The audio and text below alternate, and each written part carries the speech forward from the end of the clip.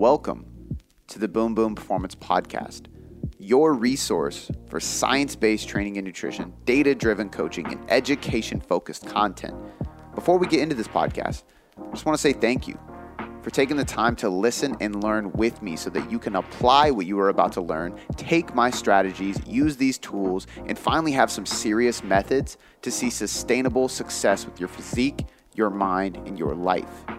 This podcast was built on the foundation of applied education, and I'm excited for you to be here so you can have that experience with me. Now, without any further ado, let's get on to the show.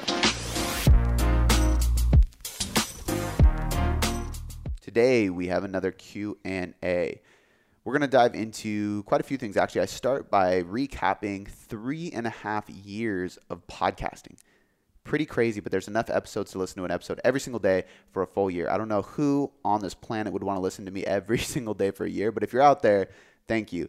But we are celebrating 3.5 years, not literally like our anniversary, but it was just a reflection I had today because I just kind of close my eyes and go forward, and we just keep recording and recording and recording, and I didn't realize how far we've come. So it was really cool to kind of talk about the lessons learned and reflect on that. And then we jump right into a Q&A. We talk about different training splits. We talk about endurance athletes versus power lifters. We talk about some nutrient timing. We talk about how to troubleshoot a client's plateau, if a bigger calorie deficit is even worth it, or if there's anything else we can do non-calorie related. We really dive into some really applicable topics I think you're going to enjoy today. But before we get into the episode, I want to give one big shout out to our two sponsors. First one being Top Notch Nutrition. Head over to topnotchnutrition.com/boomboom and enter the coupon code boomboom to save 10 to 15% on whatever product you choose. I personally take vitamin D, fish oil, hydrate, and greens every single day. Those are my top 4. Go check them out. And the other sponsor that I want to give a shout out to is Creapure. Creapure.com. If you want to learn about more Creapure products, they really do influence a ton of different supplement companies, and they're behind the scenes creating the creatine monohydrate for many top brands out there in the industry. So all I can say is I highly recommend, if you're going to supplement creatine, which I always recommend, make sure it has a green Creapure label on it. Now, without any further ado, let's get into the Q&A. All right, so another Q&A, guys. Dude, I was writing a post today. Where are you? About the podcast. It's that picture of us sitting here. And I'm going to post it today. Damn it. And why were you going to post it? I was going to use it for 1 million downloads. Dude, there's so many podcast pictures. That's true. We took a better one where there's like a bunch of space next to me that we can put like I know, but I'm text. not going to put a text picture. I was just going to Oh, yeah. Well, still post it. Yeah. There's a bunch of us both doing it. But I was writing a caption for it, and my caption was top 10 lessons of podcasting for 3.5 years. Dope. 3.5 years. October 2016 was the first podcast. How many episodes were you doing back then, even with Mind vs. Muscle? First, it was 1 a week. Okay. Then it became 1 Q&A and 1 interview when we started doing interviews. 1 a week, dude. 1 a week. And then you almost forgot about what you said last time. And then it was 2 a week. Well, back then what we would do is, you remember this because you were my roommate. They would come to our house, and we would try to record like 2 or 3, either in the kitchen if you guys weren't home, or in the garage if the roommates were home. Yeah. And we would do as many episodes as we could in a few hours. And then post them once a week. Yeah, exactly. And then that would give us a few weeks. Yeah. And then we started just doing it twice a week. Wherever you could. Yeah, it was funny. And I was like, but the lessons are really powerful. Like talking about human connection, about always learning, about like repetition. Like I was so nervous the first episodes that like sound quality was horrible. I was like stuttering. I was cursing a ton because it's just like a nervous tick. You just say fucking shit all the time. Yeah. And it was just horrible podcasting. But we didn't care. We were like, fuck it, we're just going to keep doing it. Avoiding comparison was another one because I remember first starting and being like, dude, what am I doing? Mind Pump is crushing it. Yeah. Lane Norton had his Physique Science one I listened to a lot. They don't really podcast anymore. Joe Rogan, Ben Greenfield, all these people that had huge podcasts. And I was like, what am I even doing? Yeah. But I was like, you know what, fuck it. It's not about them. It's about me. And I just did it anyway. But it was just cool to like sit there and go like, damn, all these lessons. 385 episodes. Yep. That's crazy. You could listen to an episode a day for a year. One time That's crazy. More than a year. Yeah. 365 days. One thing about the comparison thing is like, I've said it to myself and I've run into other people that have said it, but it's more like I can't catch them. You know what I mean? Yeah. It's not about catching them. It's just building your own. They're so far ahead. They're already 1,000 episodes deep. What am I doing? Like what you were just saying. Yeah. But It doesn't matter. They start though. at episode 1. Exactly. It just doesn't matter. The same thing happens. I talk to a lot of people about this, about their body. They'll look at people on Instagram and be like, fuck, I want to look like that. Yeah. I'm like, they're so far. Like, how do I catch up? It's the root of comparison. Yeah. Yeah. And dude, that person's been training for 10 years. Yeah. Like, what do you expect? What do you think they, like, the thing I always say is, what do you think they looked like when they were in your position? Yeah. They didn't look good. They didn't look like they do now. It took a long time of building muscle and staying consistent.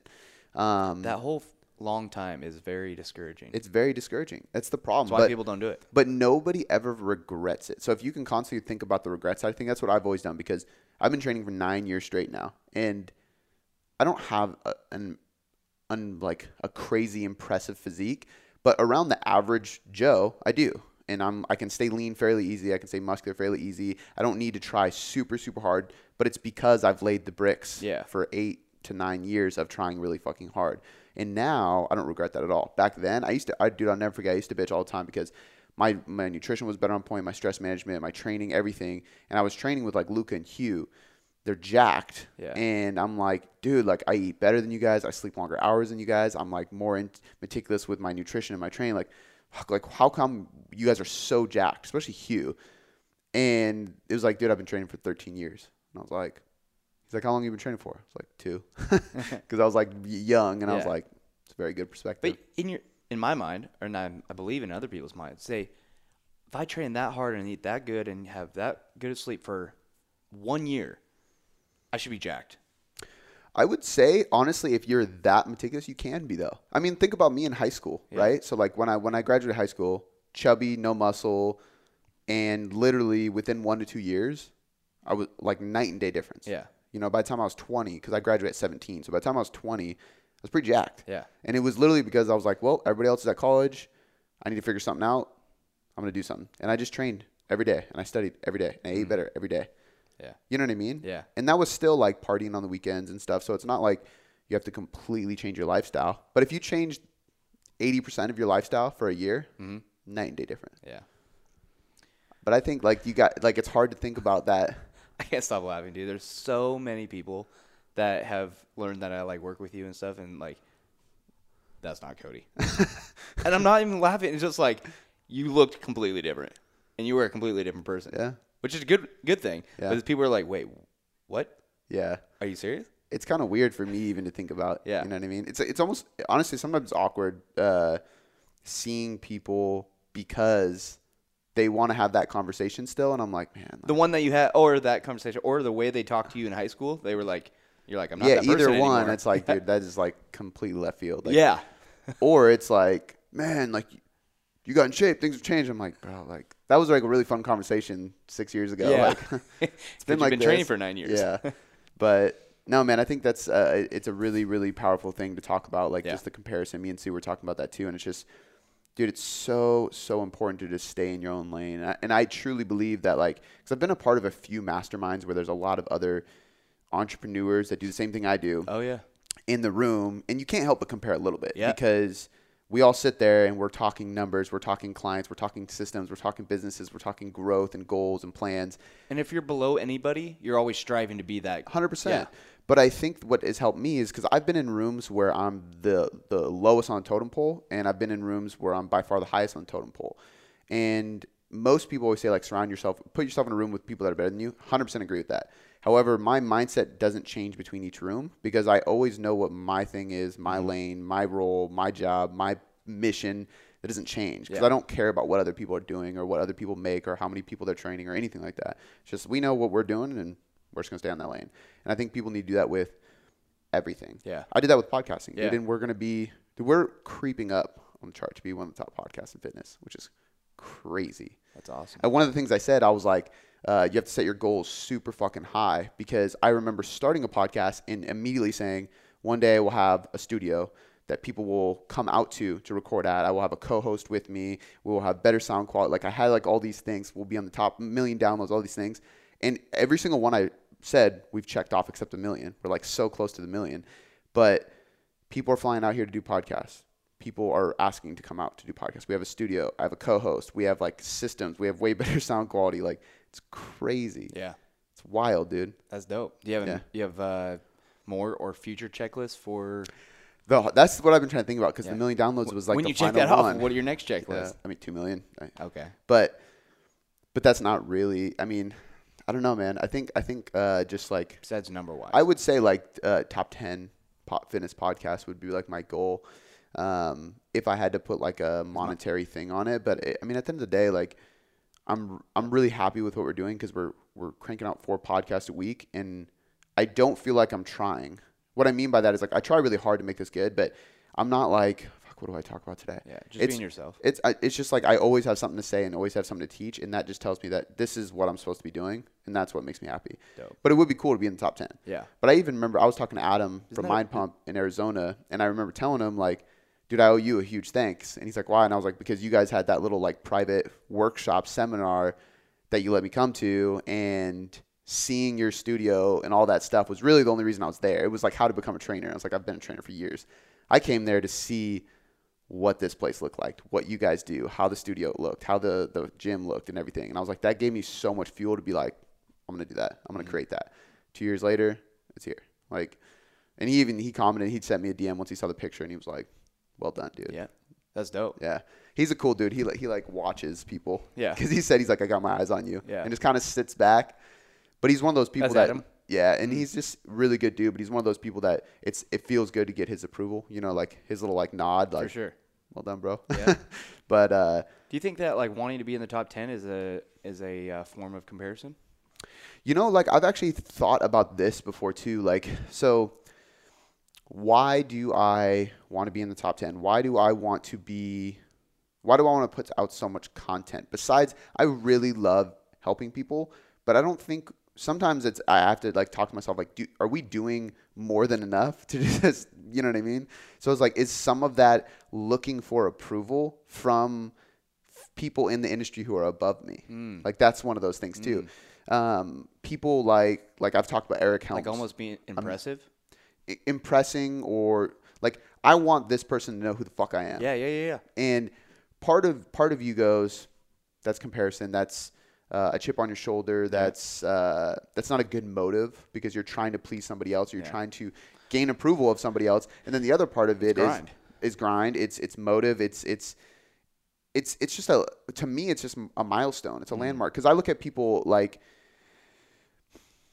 Eric Helms is probably the one that comes to mind the most because he probably for somebody who I have never actually sat down and got to talk to besides like DM or email, which if I DM'd him right now, he wouldn't know who I am. Like that's the limit of DMing we've ever done. But for somebody I've never really known, he's had the biggest influence on me in my career because he was one of the first people to really bring research in an honest way and like really dive into the things he dove into. He created the muscle and strength pyramids, which are the hierarchy that everybody uses. I mean, millions of people use that in their coaching. Sometimes I'm like, man, I just want to like talk to you so I can tell you, I don't think you realize how the effect you have on coaches and what they do. I mean, he has to. Yeah. The dude does so many podcasts. I'm trying to get him on the podcast right now. I actually just sent them an email, his admin, so we'll see. But that's something that comes to mind is like, I really want that person to know who I am. And I want them to approve of what we do because that like tells me that I'm doing it the right way. Yeah, you know, I'm not. Adam is the same in a different realm because Mind Pump had a big influence on me to podcast. But yeah, man. And I think there's a lot of people over the years that have had that effect on me. Even like some people that were like, oh yeah, dude, I've been following your stuff for a while. And I'm like, what? Yeah. Like, that's crazy. But I think when I asked you about what are the next checklists, maybe some of those next checklists could be getting certain people on your podcast. Mm-hmm. I've thought about that. Like Greg Nuckols is another one that I really want because I really look up to him, and he's going to be on the podcast. He's working on a book right now, so he was basically like, I just got to finish this book, and then let's do it. And I was like, all right. Eric Trexler is another person I really look up to. The people I look up to. Eric Trexler, you haven't had him yet? I have had him on the podcast, okay. and I mean, starting next Tuesday, he's gonna be my coach. So it's like, oh, that's right. So, and that's another reason why I saw him out. But I think the people, like, I think the reason it's not a bad thing, and it's not a way of like, because there's two sides of it, right? Like, I remember having an issue with money and The reasons behind like trying to be successful were literally just to try to get my dad's approval because I thought if I made more, he would love me more. And it's like it's a rabbit hole to go down of like why that was ingrained in me and why it's not really true at all. And it kind of set self-limitations of how successful I could be because I was doing it for the wrong reasons. Yeah. This is years ago when I had this kind of revelation. But that's a form of seeking approval that is negative. That's not conducive to happiness and success. Yeah. Seeking approval from the people I'm seeking approval from is more of a validation that I'm just doing the right thing. And I don't think it's a negative thing because they're not people who are rich beyond means. They're not people that are like even super well known to some of the people listening. They're really people that are in science that like I study from. You know, I just look up to them and it's like, man, that would be cool. You know, even Jason was that way at a point in time. Now I say at a point in time because now we're really good friends, so it's like hard for me to say that, but that's even more cool. Like that it's become that, you know. So I don't know, man. It's a deep question. It's something that you could sit there and think about for a while. Deep thought. I love it. All right, let's get on to the Q&A. Yep. All right, we're going to start with Kristen DeBerg. I'd love to hear your thoughts on nutrition / macro counting for endurance athletes. Do the ratio different for endurance versus powerlifting? I'm a marathoner and Ironman 2-time finisher. Off season right now, so I'm incorporating strength and weights. Trying to lean out now since I'll need to be at maintenance for my next marathon cycle. So we tried to record this yesterday, and I said it reminded me of Ellensburg, you know? Yeah. It made me think of something else too, and I didn't want to say it, but I'm just going to say it because now I can't stop thinking of it. You remember that episode of Family Guy where he's like, Bird, bird, bird. Bird is the word. Yeah. Every time I hear that, I think, like yesterday, that was like in my head for like an hour. Kristen DeBerg. Bird, bird, bird. That song, like if you see that episode and then you can't get it out of your head, fuck. Stewie's like, no! Such a good show. All right. So main question is difference between powerlifters and endurance for nutrition. Yep. Correct. So I think that there's a few things at play here. The closer you get to your event, the bigger the differences are because the further you are away, and I would say like the less experienced you are. So the less experienced you are in any sport, any endeavor, so even if you're just training for physique goals, the less experienced you are, the less specificity you really need. And it really comes down to just daily intake. Mm-hmm. So especially for powerlifters, it's just going to be like, hey, are you eating mainly whole food? Are you eating enough calories? Yes.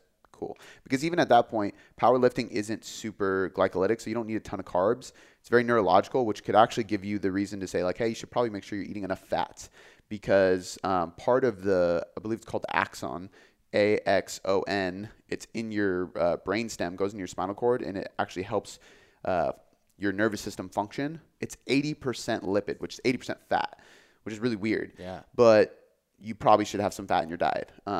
It's also why fat powerlifters are probably really strong. There's a lot of fat powerlifters. But they also purposely gain weight because it gives them better leverage and cushion on their joints and stuff. But that being said, I think that like if you have enough fat in your diet and you just have enough carbs just to generally have blood glucose going and you just have fuel in general for ATP, you're going to be golden. So it's really just a daily intake. And then as you get closer to the meet, it's more refined because are we cutting to make weight? Are we... or do we have to do a water cut last minute? Are we going to coast right in? Because if I have somebody that has to do a water cut, completely different scenario, which is not ideal.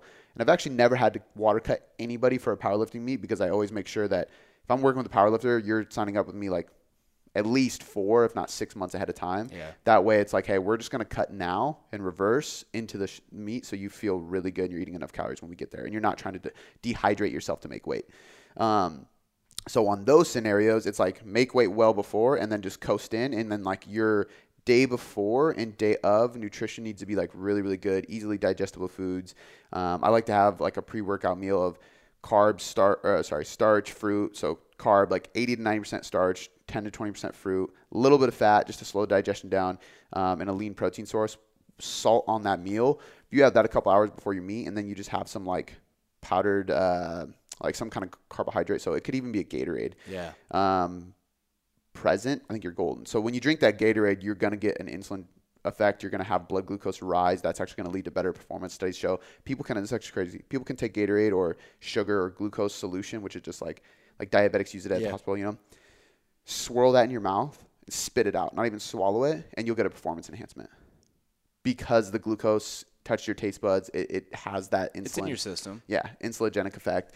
But that just goes to show you like how much are you really swooshing in your mouth? Probably 5 grams. Yeah. Like there's just not that many carbs there. So it just goes to show you don't need to have a massive amount. But that's plenty for a power lifter. Yeah. A power lifter isn't going to make or break a meet based on their pre-workout meal. Yeah. It's going to be from the year of training leading up to it. An endurance athlete will absolutely make or break their run based on their meals, because if they aren't eating enough, they don't have enough fuel. If they're not eating enough, they're not recovering enough.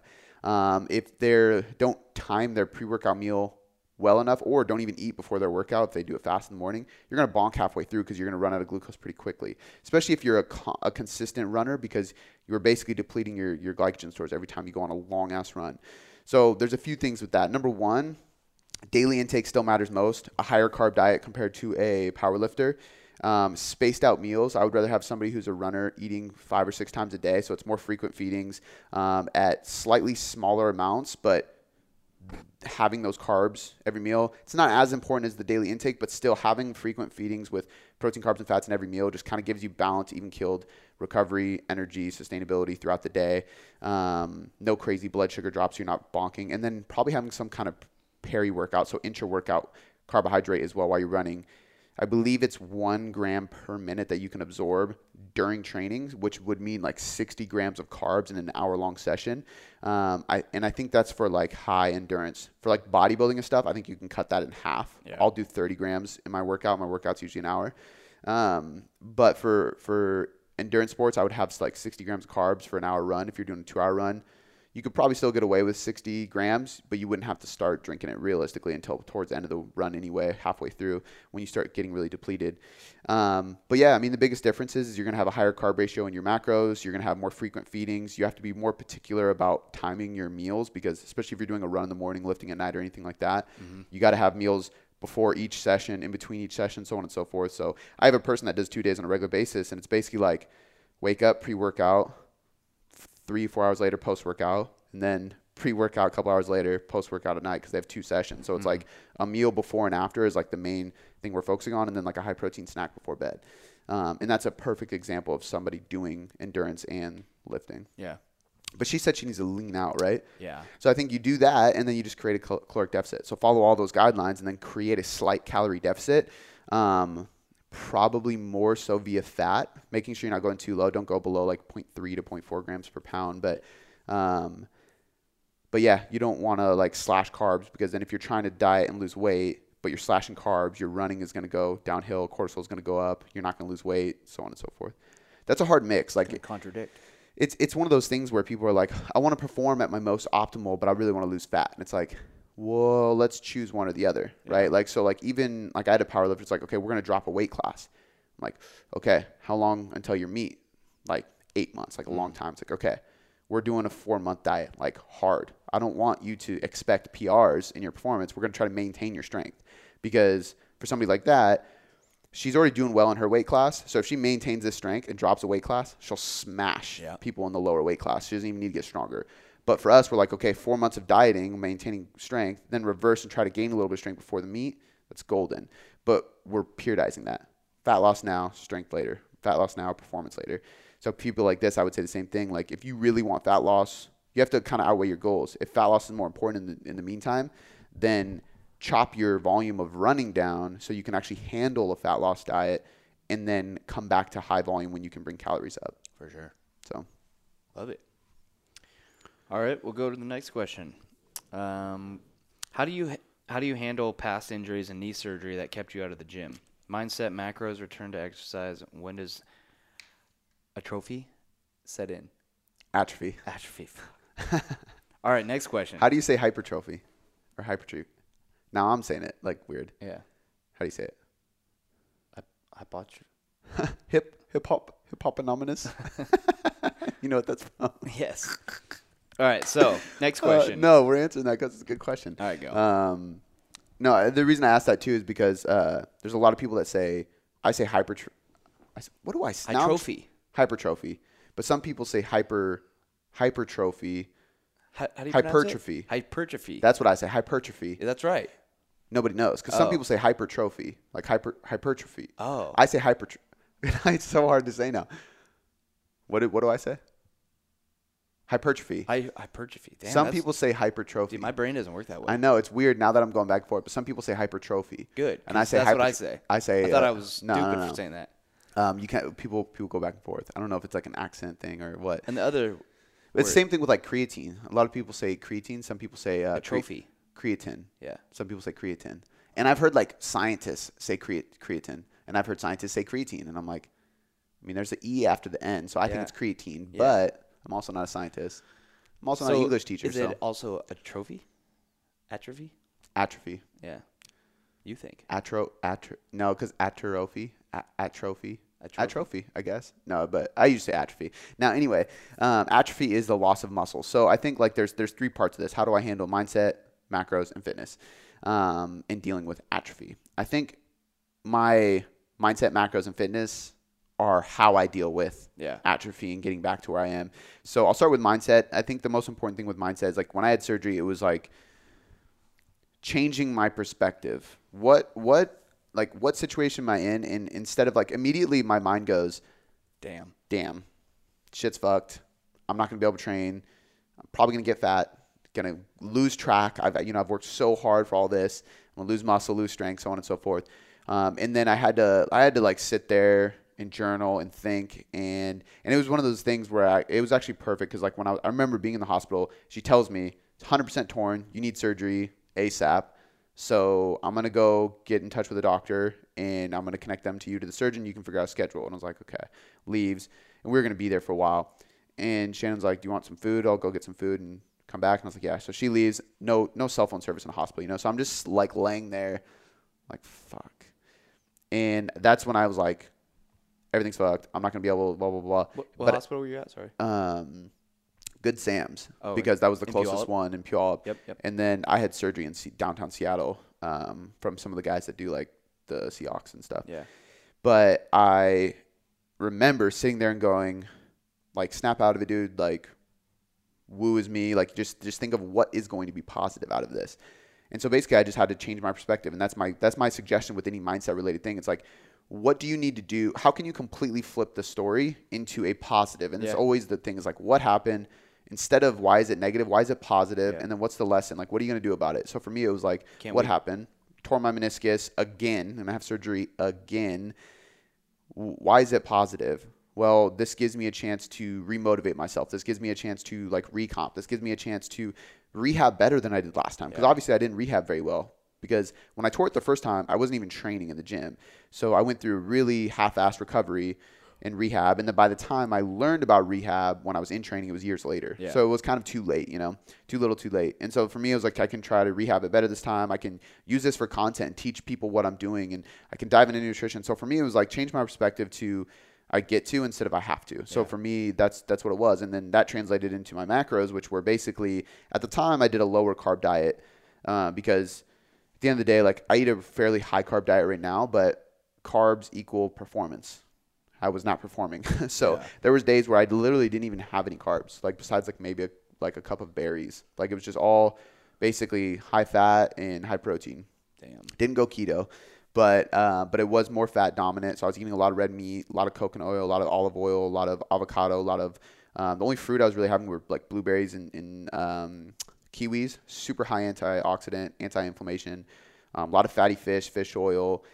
Basically trying to get my hands on everything anti-inflammation to just help recovery and help inflammation in my body, because I knew my body was stressed, and it was. So collagen every day, fish oil, curcumin, actually Relief by Top Notch. We'll link that in the show notes. That's actually basically what I was doing. I was taking the ingredients and making them together. Like I was basically like getting black pepper extract and curcumin and taking them together. Black pepper extract helps curcumin actually work, but Relief has it all in there. So I was basically using that. A lot of ginger, a lot of garlic, all anti-inflammation. So for me, it was like, what can I do to be more pro-anti-inflammation? Low carb, high fat, high protein. And I just did a ton of curls and push-ups and band pull-aparts. Yeah. That's all I could do. So I'd sit down, do curls, band pull-aparts, and then I'd like do one leg push-ups. It was like all I could do really. I could do overhead press kind of, but anything like trying to plant my foot just fucked with me. So it was like 3 days a week. I was doing like 100 curls, 100 pull aparts, 100 push-ups. So my upper body maintained a little bit, and then my legs just withered away. So macros were basically anti-inflammation, low carb during crutches and surgery. And then after that, it was increasing carbs slowly. Basically went right into a reverse diet. So I hired a coach as I was getting off crutches. Chris Barakat came in and helped me. I basically increased carbs slowly as a reverse diet as increasing training volume. So we went from like 3 days to 4 days to 5 days to 6 days of training a week. So slowly ramped back up to where I was before in increasing calories. And I essentially just recomped. I lost fat, built muscle because I had lost muscle and I had gained fat. Yeah. But I was in a position where recomp was actually possible for an advanced lifter, which is very rare, but it was after surgery. So I did a DEXA scan and I had increased to, I was 13% body fat, which normally I sit around like probably like 9 or 10. And then my legs just went, my left leg was 3 inches smaller than my right. And my right was already an inch or two smaller than it was before. So I'm still like trying to catch up because that took a while. Damn. That one like set me back. I'm finally just now getting to where I was. But for the training, it was just like slowly ramping up volume once I could do what I could do again. And slowly increasing carbohydrates while doing that. And I just lost fat, built muscle. And then probably like after 3 months of doing that,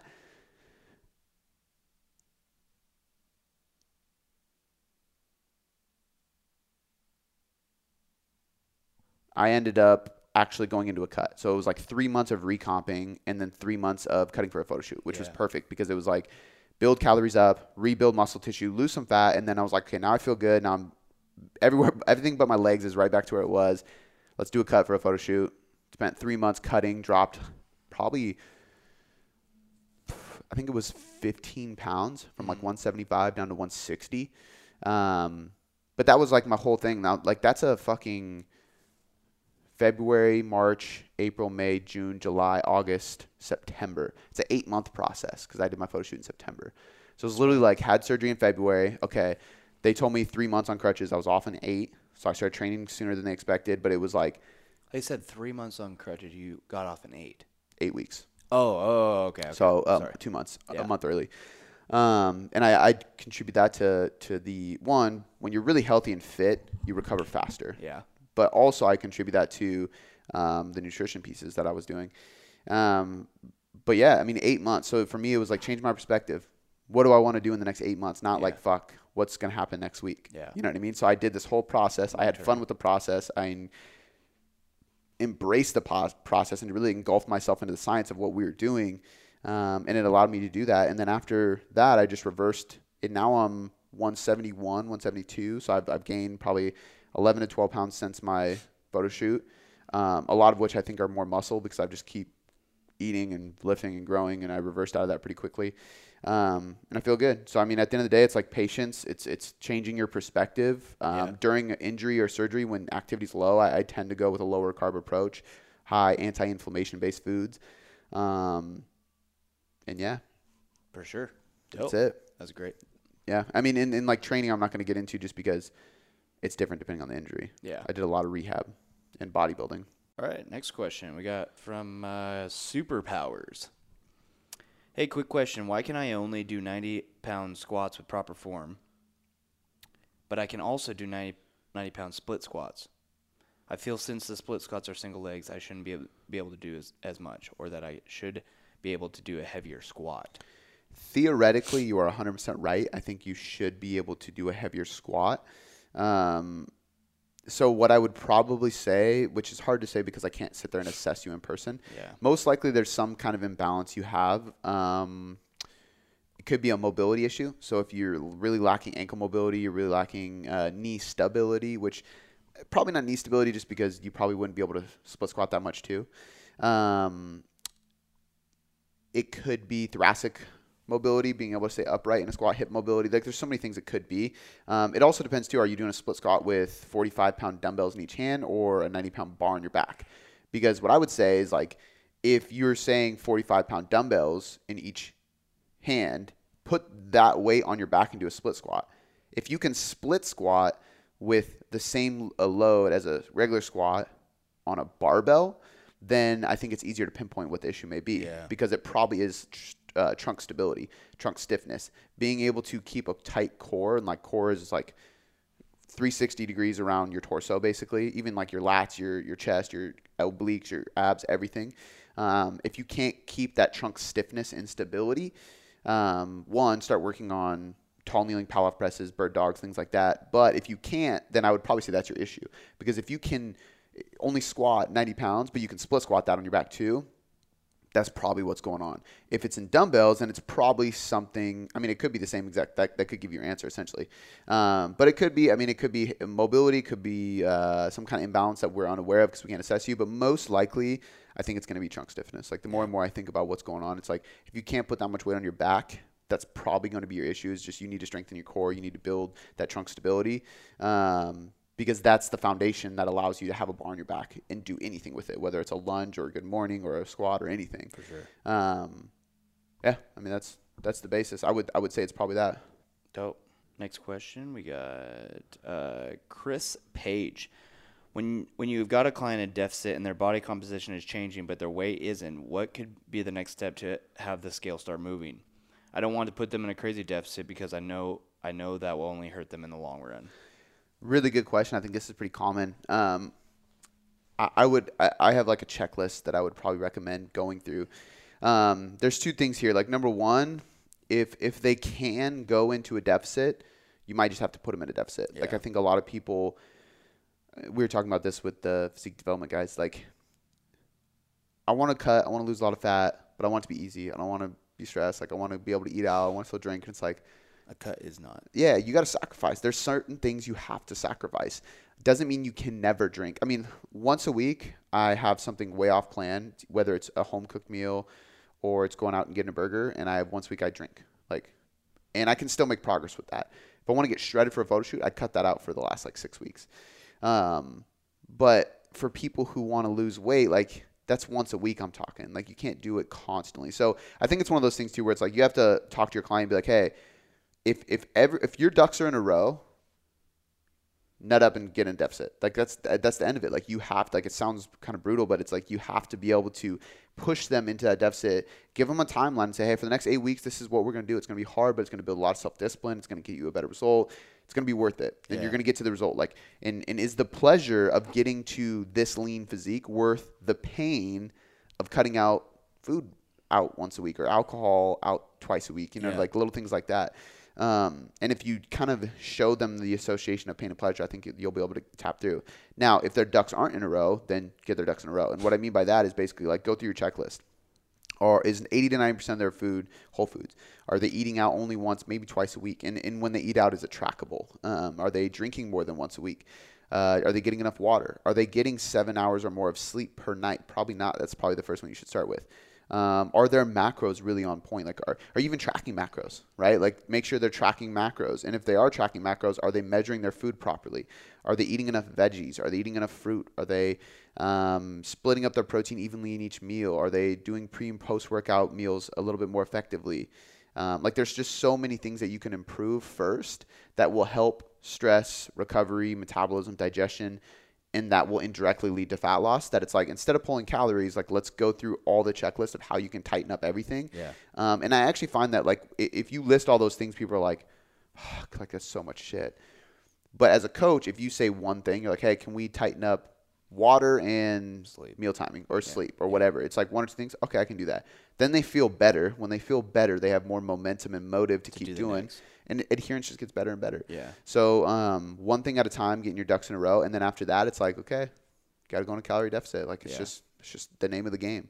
Because once you get started on those first one or two things, then it becomes a habit, and then you can start on the next one to make it become a habit. Yeah. And it's habit stacking. Yeah. Habits just get easier as you stack them and add them on. Absolutely. And keep them consistent. Yep. But if you dropped 17 habits at once, it's very overwhelming. Yeah. All right, so we're going to go with Jessica Tottarello Todd. Interesting. What are some signs or symptoms someone might see that would indicate that they should get their hormones tested, estrogen or testosterone? I wouldn't even limit it to just estrogen or testosterone. I would say like all sex hormones, a full metabolic panel. Yeah. I think it's smart 2 or 3 times a year for people to get vitamin D, cholesterol, basically a full metabolic panel, like all your potential deficiencies, then sex hormones. So you're getting SBGH, growth hormone, testosterone, thyroid, estrogen, progesterone, like just get everything, because if there's any red flags, then and that kind of gives you accountability, because every, how like 4, 5, 6 months, you're getting your hormones tested. For sure. At least once a year. But symptoms that tell me you need to is, number one, unexplained weight gain. If you're gaining weight or cannot lose weight and you have no explanation as to why, because you actually have created a big deficit, you've done everything you need to do, go get it tested. Go get your health tested too, because even stuff like PCOS, there are some effects that cause a calorie deficit to not really work for individuals. But it's not because a calorie deficit doesn't work. Calorie deficit always works. It's thermodynamics. It's that there's some metabolic processes that kind of go haywire, and essentially your calorie deficit is going to be much lower than the average individual's. Therefore, you think a calorie deficit's not working for you, but it is. You're just not in a big enough calorie deficit, and you have to go even further. And there's some macro differences there too, but you wouldn't know unless you got your health tested and saw PCOS as a thing. So if you have unexplained weight gain or a serious issue losing weight, that's one thing. If you have very poor performance or like a poor pump, like you don't get a good pump in the gym, that's another sign of like a poor health measure that you should probably check into. Tired and wired is another one. So like if you are tired during the day, like you're groggy and fatigued, but then you go to lay in bed and you're wired and you can't fall asleep, that's a really big signal that something metabolically is incorrect. And usually it's because of cortisol levels, but that could also be indirectly caused by poor insulin, testosterone, estrogen, all these different hormones too, thyroid. So at the end of the day, like any biofeedback, stress is overwhelmingly an issue. Digestion is really bad. You have a lot of food intolerances.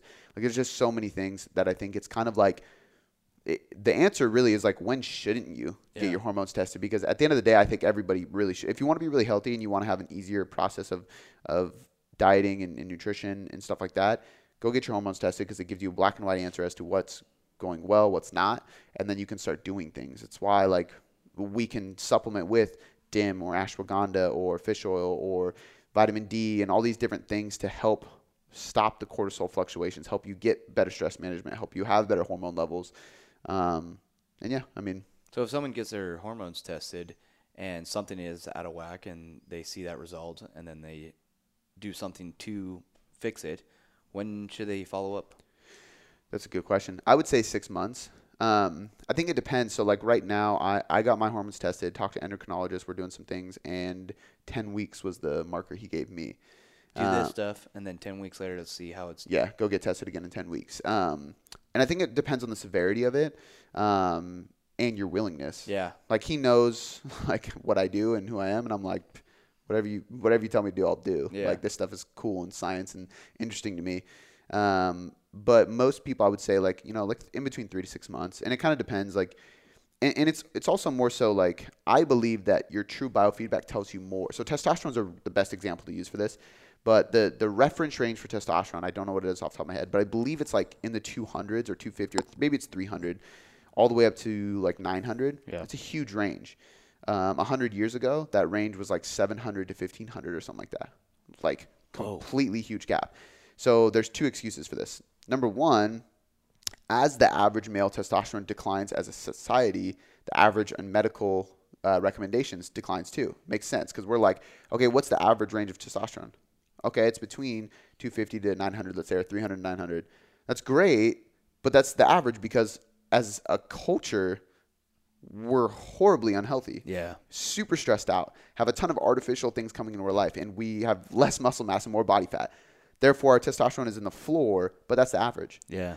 So if you go from the average of what a male is supposed to be, it's a lot higher. But then there's also people that argue, me and Travis Hunt were talking about this. He was like, well, can't you make the argument that 100, 200 years ago, evolutionarily speaking, we needed higher testosterone because I needed to go kill animals and hunt for my family. And, and like survive. I didn't live as long and survive. Like The Revenant is what I think of, that movie. It's a great movie.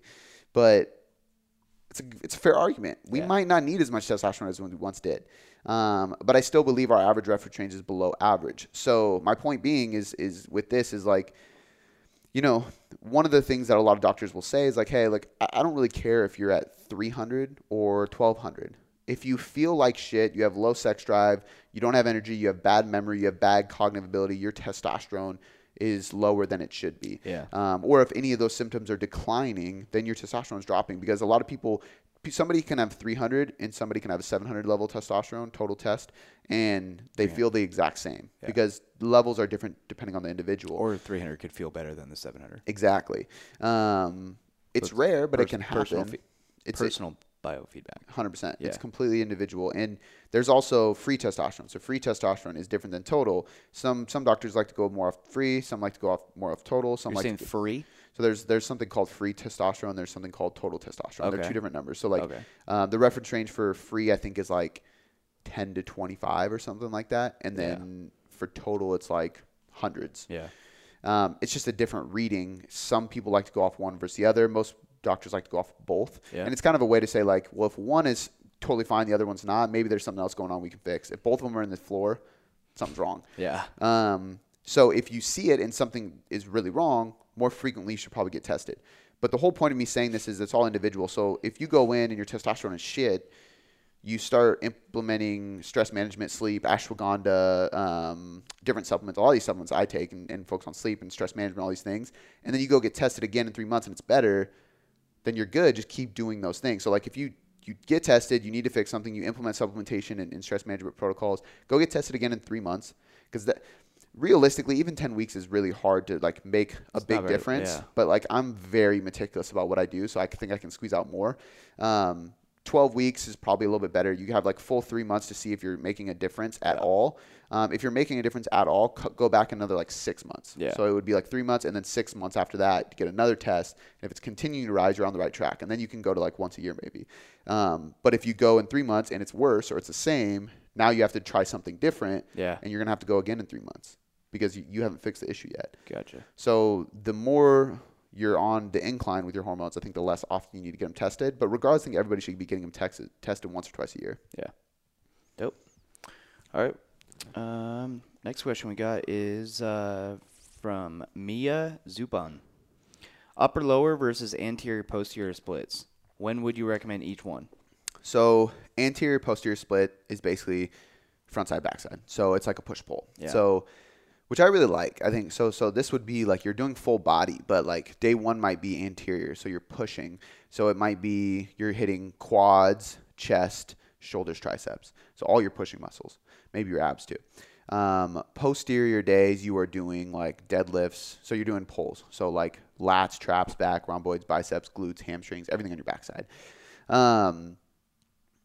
I think those work well for somebody who needs something dramatically different. Like I can think of one person that like, so Jeremiah, you know Jeremiah, he's responding really well to an anterior posterior split, but it's because he's never done it before. Mm-hmm. And he wanted to grow his legs. He's a really tall guy, so it's like trouble spot is his legs. So for him, he's only hitting quads 3 times a week still. Hamstrings 3 times a week. It's like a good 2 to 3 times a week frequency. However, his legs in general are getting blood flow and oxygen to him every single day because he's doing either front or back, you know, mm-hmm. but he's bringing attention to his legs every day. So for him, that's working really well, but I think it's also working really well because he's never done it before. If somebody came to me and they've only done that and I put them on upper lower, they'd probably do way better. So I think it's one of those things is that the best program you're on, the best program is the program you're not on because it's something different. Especially if you've been doing the same shit for a long time. The main time I will change between those two is if I need more frequency on a muscle, I might go to an anterior posterior tilt or anterior posterior split, or I just go to a higher frequency. So like what I'm doing right now, 6 days a week, upper, lower, upper, lower, upper, lower. But it's hard to say. I will often do, like I have a anterior posterior split in the Tailored Trainer portal.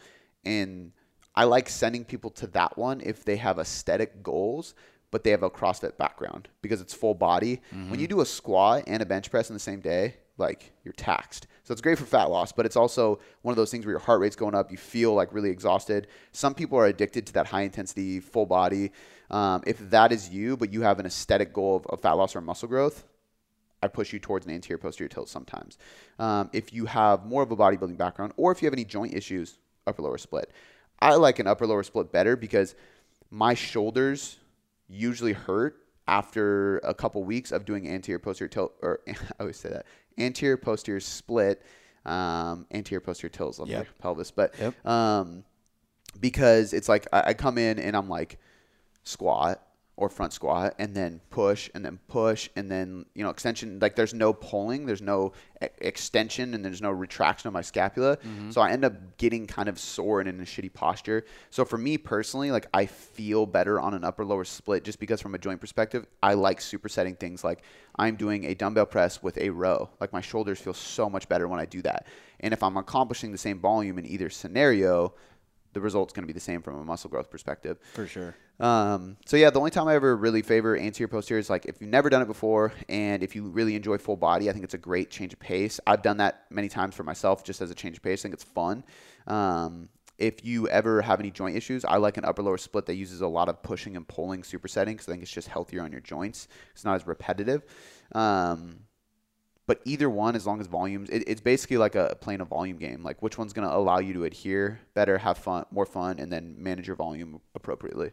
Yeah, that's awesome. Before I let you go, I just want to say thanks. I seriously appreciate you spending this last hour or so with me, educating yourself to get better results. It still humbles me to this day that people around the world literally have me in their headphones or their speakers just to learn. It's so empowering, and because of that, I have 3 quick things for you. The first one is a personal favor. Please leave me a 5-star rating and review on iTunes. When you do this, not only does it help me learn and get better at making podcasts for you to get better results, but it helps us grow inside of iTunes, which allows us to invest more, again, to get you better results. The second thing, head over to boomboomperformance.com/sign-up or click the link in the show notes to get your free copy of the Nutrition Hierarchy. This is everything you need to know about nutrition to change your body composition or performance inside of a manual. I take the leading evidence inside of research and all the principles, methods, and tools based on some of the top professionals in the industry, and I put them all in a book so you can learn more about your nutrition and get better results. The third thing, this is a personal invitation to shoot me a DM on Instagram or email me at cody@boomboomperformance.com. I will help you troubleshoot anything you need. This is literally an invitation to jump in my inbox and ask me anything you want and let me help you. All right, guys, that's all I got for you this time. I appreciate you being here, and I'll see you next time.